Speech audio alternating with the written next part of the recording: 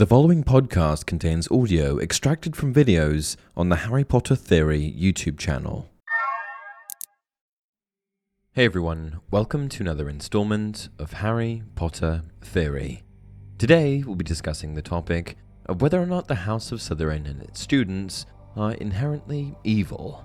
First off, I'd like to address, why would Slytherin House be evil?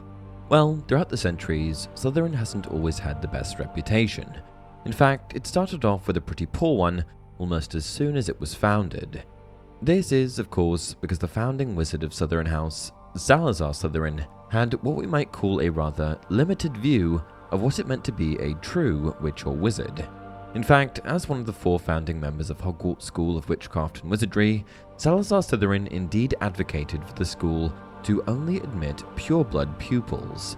He believed that muggle-born or half-blood witches and wizards were less than, and shouldn't be permitted access to a magical education such as the one the founding members were offering at Hogwarts. Now, while these views certainly suggest that Salazar Slytherin was a rather prejudiced and narrow-minded wizard, they don't necessarily mean that he was an evil man. However, Salazar Slytherin did do a great many other things that bring his character and inherent evilness into question. One of the most obvious examples being his creation of the Chamber of Secrets. I mean, what good and sane person puts a gigantic, incredibly dangerous basilisk with a fatal stare and sideways glance that petrifies people right beneath a school full of children? What good could possibly come out of that?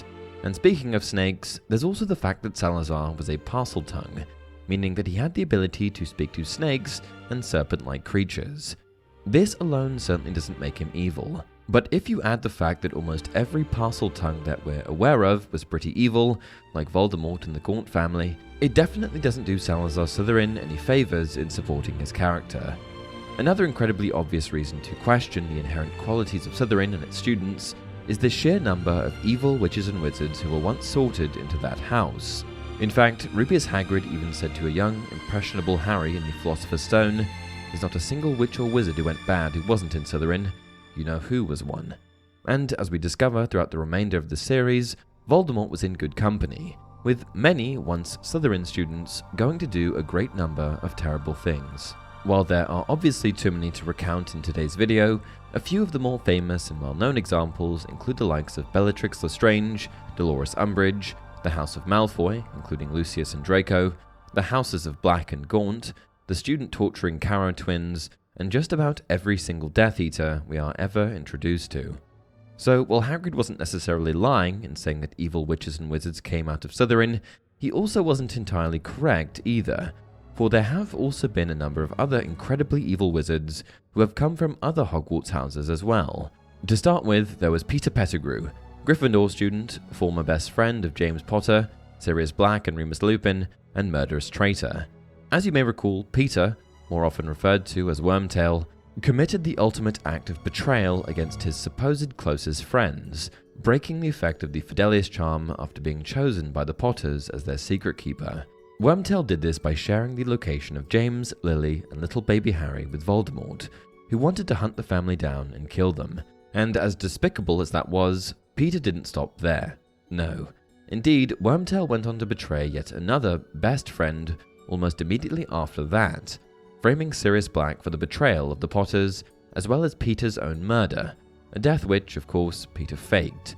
As a result of Wormtail's actions, James and Lily were killed, Harry became an orphan, and Sirius was falsely imprisoned in Azkaban for a decade. Yet another example of an evil wizard from a Hogwarts house other than Slytherin is Professor Quirinus Quirrell, who was actually a former Ravenclaw student. While it's arguable that much of Quirrell's evil actions were a result of Voldemort having possessed him, it was indeed his hubris and intention of learning the dark arts to become a great and powerful wizard that got him into that situation in the first place. He wanted to learn what had become of Voldemort and return from his tour around the world with knowledge powerful enough to make a name for himself. There's even the rumor that Barty Crouch Jr., the wizard who captured and impersonated Mad-Eye Moody and killed his own father, was a student of either Ravenclaw or Hufflepuff, not Slytherin. In addition to the fact that not all evil witches and wizards were once Slytherin students, there's also a substantial number of pupils who were Slytherins and who turned out to be good, even great people. The most obvious example of this is the famed wizard Merlin. As one of the first students to go through Hogwarts, taught by Salazar Slytherin himself, Merlin exemplified all of the positive attributes that are associated with Slytherin pupils. He was ambitious, resourceful, determined, and clever, and his mark on the wizarding world was so great that the Wizengamot, an ancient governing body that predates the Ministry of Magic, has given out annual awards known as the Order of Merlin of the 1st, 2nd, and 3rd class since the 15th century. In fact, the 1st class Order of Merlin is a gold medal which hangs on a green ribbon, said to be a reflection of his house at Hogwarts. Merlin was also an advocate of Muggle rights, proving that not all Slytherins were obsessed with blood purity and elitism. Then, of course, there is Professor Severus Snape, who, at times, seemed to have mixed loyalties, but who inevitably showed his inherent goodness, a trait which seems clearly motivated by his love for Lily Potter. Two other former Slytherins who were also similarly motivated by love were Andromeda Tonks and Leta Lestrange. Both of these women took positive and even heroic action in the name of love. Andromeda cut ties with her blood purity-obsessed family, the House of Black, and married Muggle-born Ted Tonks. And Leta Lestrange sacrificed herself to save brothers Theseus and Newt Scamander in the face of the Dark Wizard Gellert Grindelwald. At the time, Leta was engaged to be married to Theseus, and had a long-standing affection for her childhood friend Newt. There's also Slytherin alumni Professor Horace Slughorn, who, yes, had a weird elitist club with students who he believed would give him a sort of credibility, but who was certainly not an evil wizard.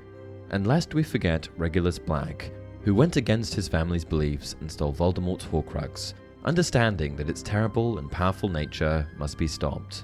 So, as you can see, the traits of Slytherin students, while often associated with self-absorbed, haughty, and yes, evil witches and wizards, do not always translate that way. In fact, the qualities of a Slytherin student, ambition, resourcefulness, determination, and cleverness, don't seem all that bad or evil in nature to me at all. And is it just me, or do those traits kind of sound like a combination of Gryffindor and Ravenclaw? Two houses that absolutely no one associates with inherent evilness. And yet, many Gryffindor students are actually quite reckless and loud in their attempts to be brave or courageous. This probably accounts for some of the less than okay actions of James Potter and his fellow marauders. As you may recall, the group bullied a feeble and substantially less popular Severus Snape on many occasions during their time as students together at Hogwarts. In fact, the Gryffindor boys even magically lifted Severus in the air and dangled him upside down by his feet while taunting him with petty name-calling. A pretty terrible thing to do to another pupil, and one that you may have been quick to associate with Slytherin, not Gryffindor. One could also argue that some of the Ravenclaw values could lead a witch or wizard down the wrong path. Take the ghost of the Grey Lady, for example, her real name being Helena Ravenclaw, the daughter of Hogwarts founding member Rowena Ravenclaw. So obsessed with stepping out of her mother's enormous shadow and becoming more well known for her intelligence than Rowena, she stole her mother's magic diadem and ran away. Sharing with Harry in the Deathly Hallows, "I stole the diadem. I sought to make myself cleverer, more important than my mother. I ran away with it." Tragically, this act of betrayal and vanity inevitably cost Helena her life, which again seems more a tale of a Slytherin rather than a Ravenclaw. And yet, it's not. Finally, I'd like to provide you with an example or two of a few Hufflepuffs who, oh wait, never mind. No Hufflepuff, with their strong sense of justice, loyalty, patience, and a propensity for hard work, has ever been evil. And with that, we've come to the end of another video. What did you think? Do you believe that the House of Slytherin is evil? Please share your thoughts in the comments below. And, as always, if you enjoyed this video, don't forget to like it and subscribe to the channel. Until next time, remember, it does not do to dwell on dreams and forget to live.